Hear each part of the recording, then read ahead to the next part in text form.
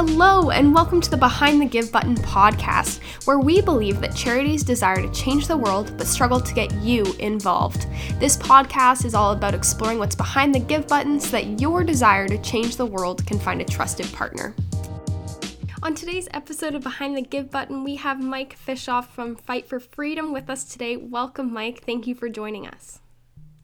Thanks so much. We're so glad that you could join us today and tell us a bit about your organization and how you got involved. Yeah, so more than 15 years ago, I was working for something called the Scott Mission, and I was in charge of their camp department. So I saw tons of kids come to the program and worked with an amazing crew of staff to offer support to those kids from different low-income communities across the GTA.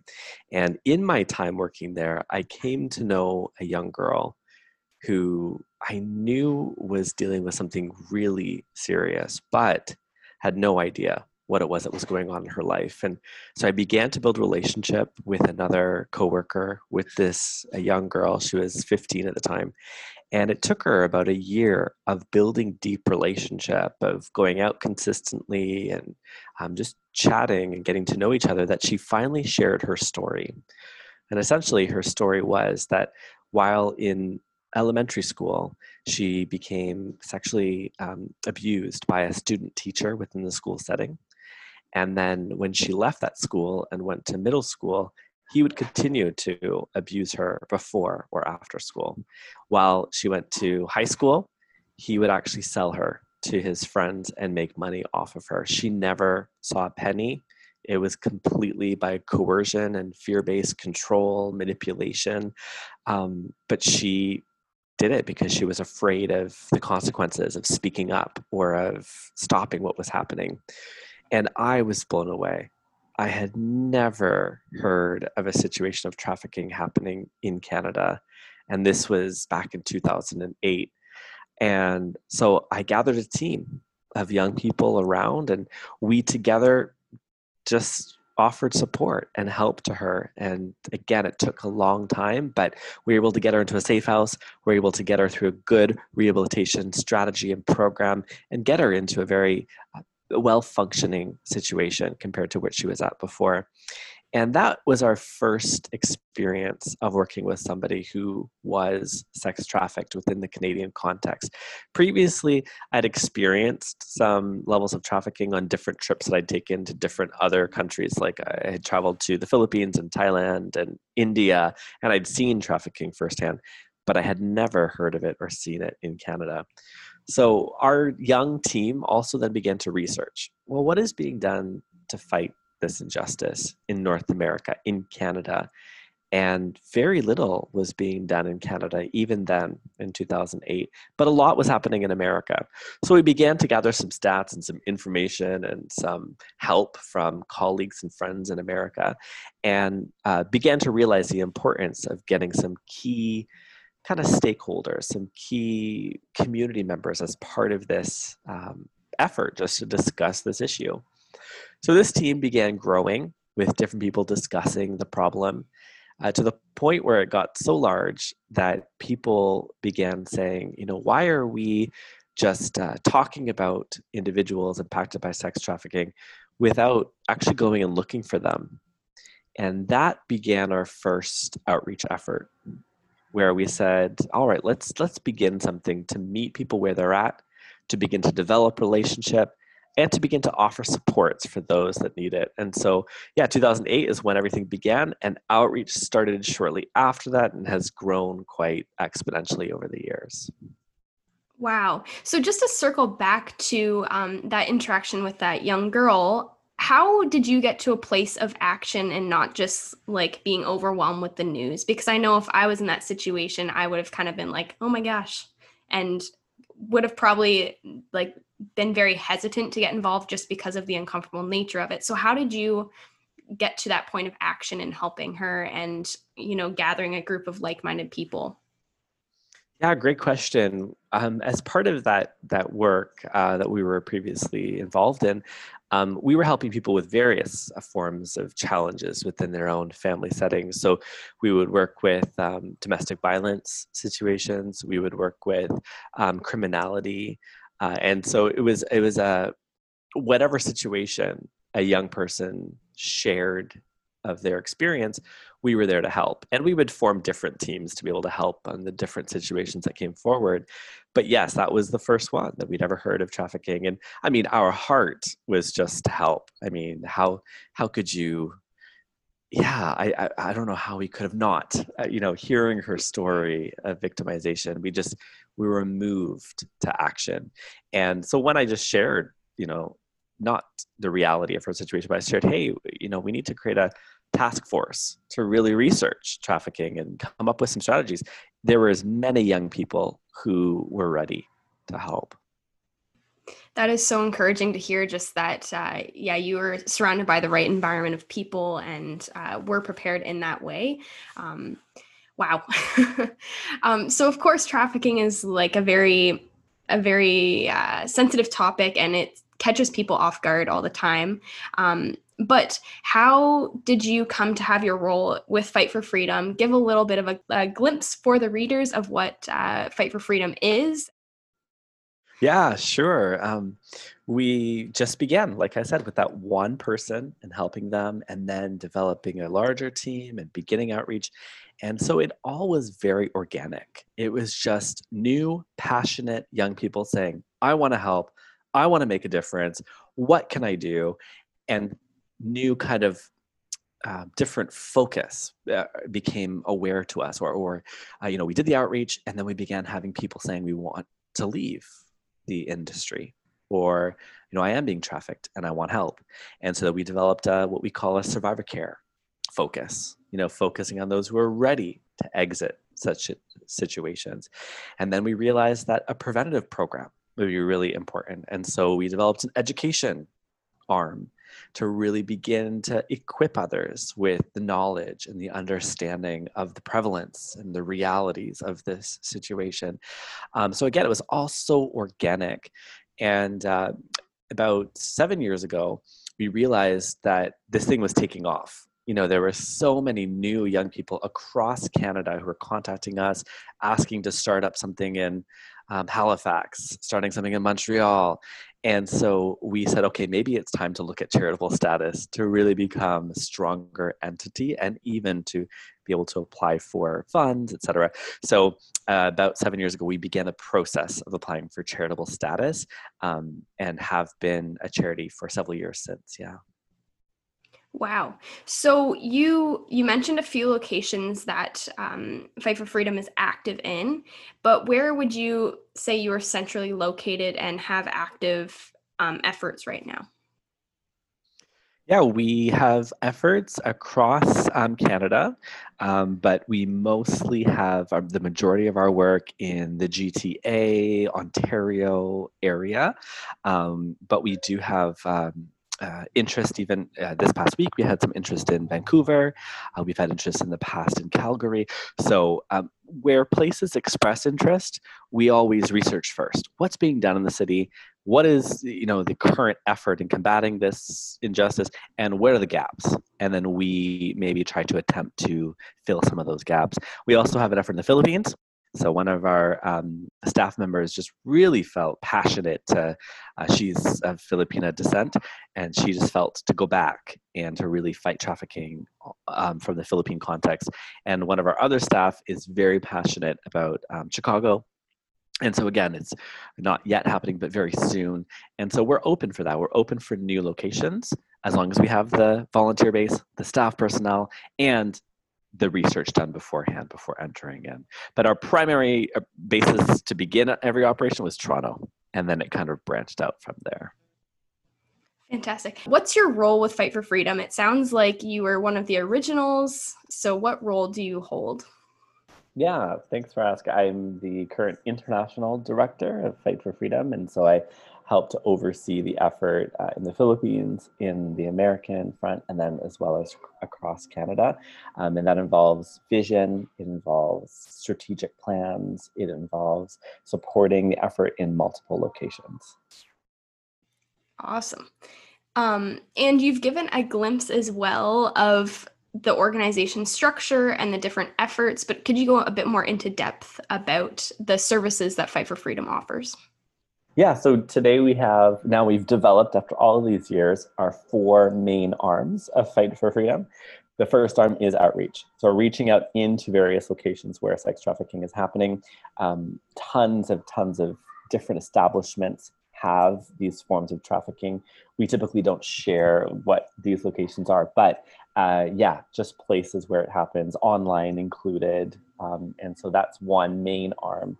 The second arm would be the survivor care, like I mentioned, rehabilitation programming, exit strategies, housing, even sometimes basic life skills are sometimes needed, sometimes educational support for these individuals, and sometimes even, work opportunities. And so we assist with all of that in a plan.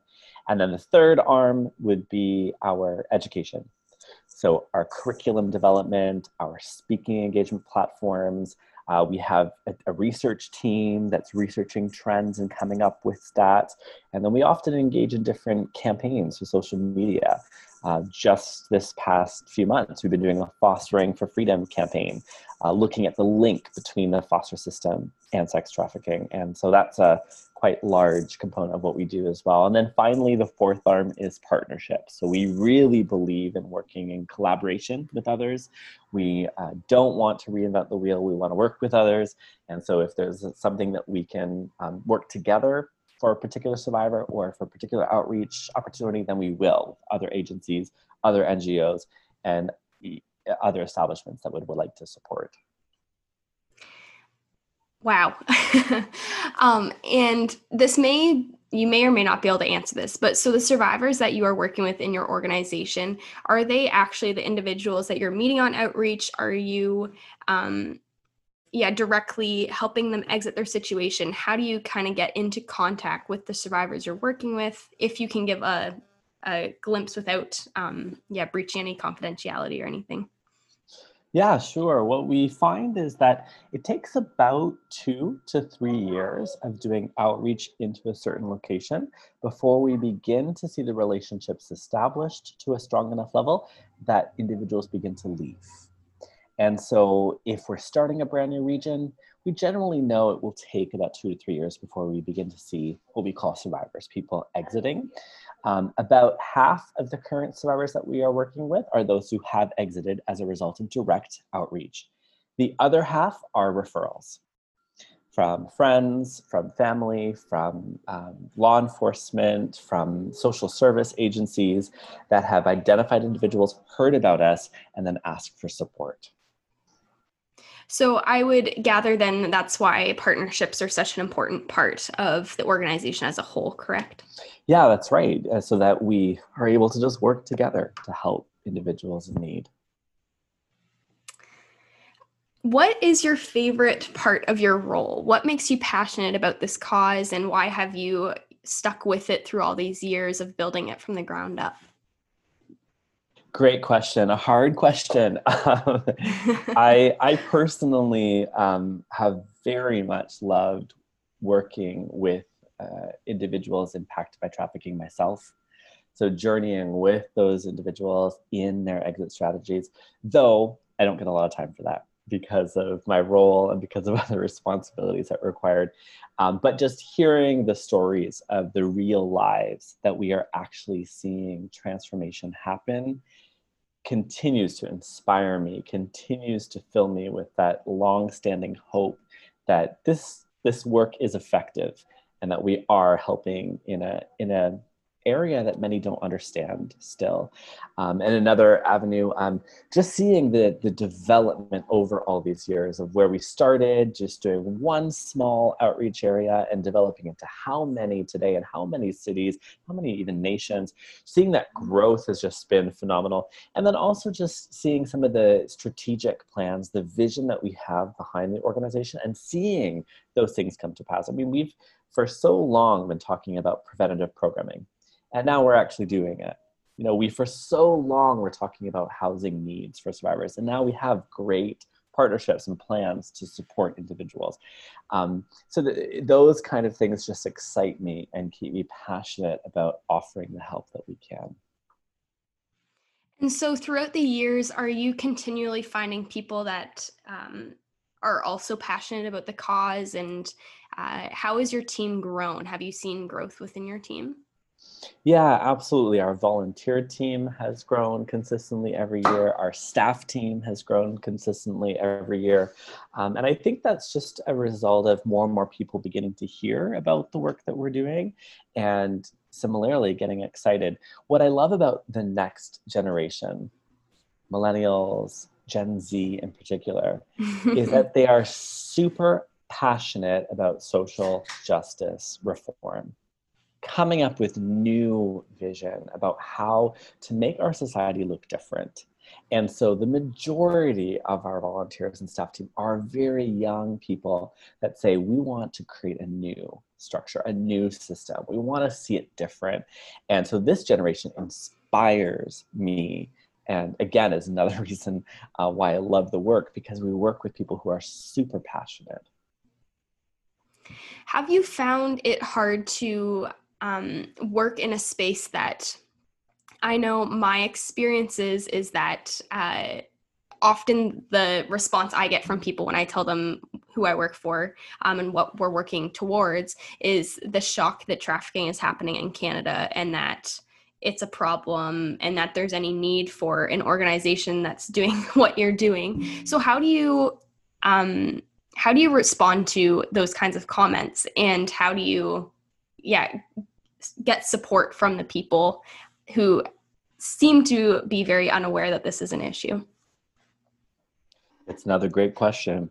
I think just being ready and willing to share about this on everyday situations. So in my regular day in life, we have a t-shirt that kind of promotes our work, and I'll wear it quite frequently. And I'll have a lot of people coming and asking, what does your shirt mean? And then I'll begin to share the reality of trafficking within the Canadian context. And still to this day in 2020, I have very many people who are completely shocked, who have no idea that it happens in our backyard, that it is happening in every city in the GTA, specifically along the different highway corridors. And again, within Canada, and this is different than many other nations, but more than 95% of the cases are domestic, which means they are from within Canada. We have a very slim percentage of international cases, and that is very different than many other nations. So we are also unique in some ways regarding our situation or reality of trafficking here in this nation. But knowing the stats and knowing the realities can help to then inspire someone to say, oh, wow, maybe I can help to fight this, whether it's through volunteering, whether it's through my time and attention or my funds, my finances to support. How bold of you to wear it, like literally wear evidence of the work you do. And I mean bold in a good way.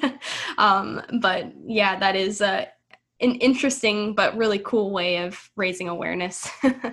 I don't know if I'd be bold enough to do that.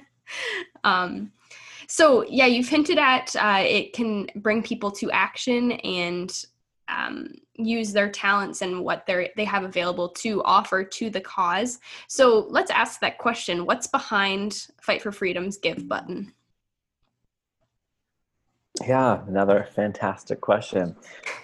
We, like I mentioned, have these 4 arms that are a major part of where our finances go. So we've got our outreach, where obviously the work that we do has costs associated. And so that outreach arm helps us to be able to continue offer those services where we can. The survivor care arm, we have a very large budget for our survivor care department. And so helping real people in real need for housing, for rehabilitation, for counseling, for life skills, for just groceries, maybe just clothing. This is a real need that we have. And then again, the third arm, education, helping us to get into new places, to speak at new locations. We've been invited recently to many university campuses, and we know that they are a massive target for trafficking. So that excites us. In the high schools, where we also know that that is a target, especially within larger cities. So the funds help, the give helps to be able to fund these things. And then, of course, all of our staff raise their own salaries. And so part of that give button, there is designations to the individual staff. So if there's a particular person that anyone who's listening here may be aware of, may know of, then they're welcome to join their financial team and become one of their supporters.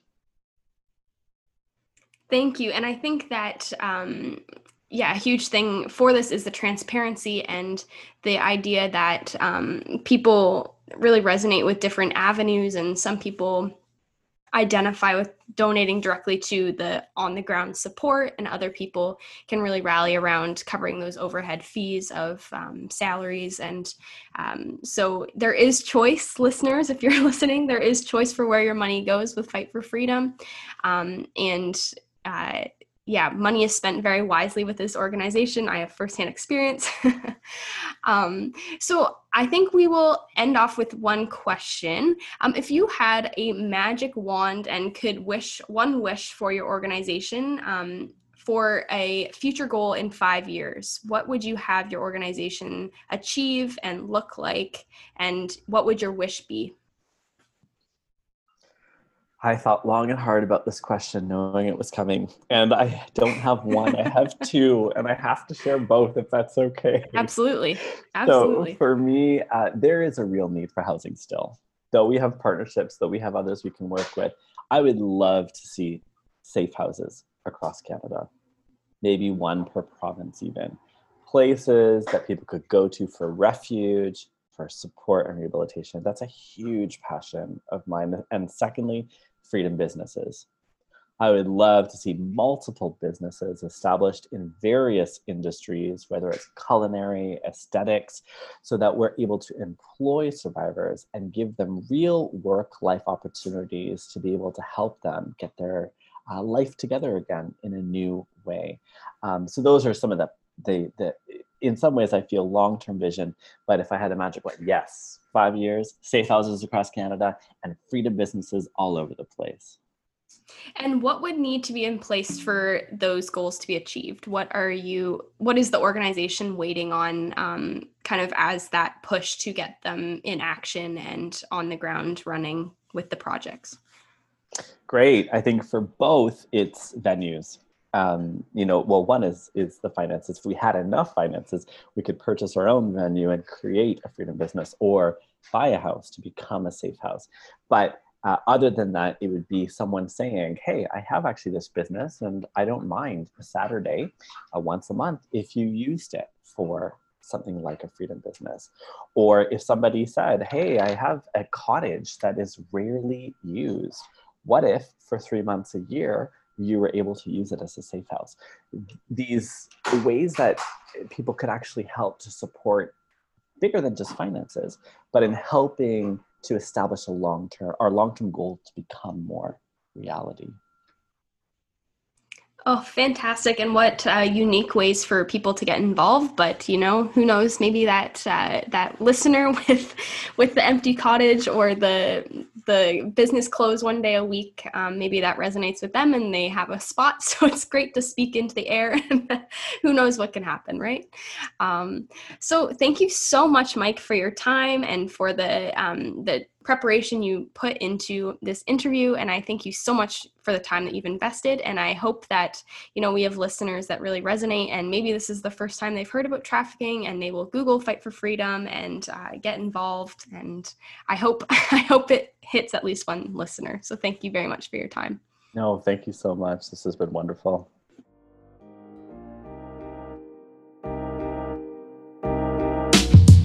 Well, that wraps up another episode of Behind the Give Button podcast. Thank you so much for joining us. You can find the links to get more involved with Fight for Freedom on our website at behindthegivebutton.com. Follow us on social media. We're active on Instagram and Facebook, and we would love if you'd leave us a review on wherever you're streaming from today. We are taking a break for the Christmas season, so this is the last episode of 2020. We will see you back in January with our awesome lineup of new organizations to feature, so we'll see you then. We hope you have a safe and happy holidays.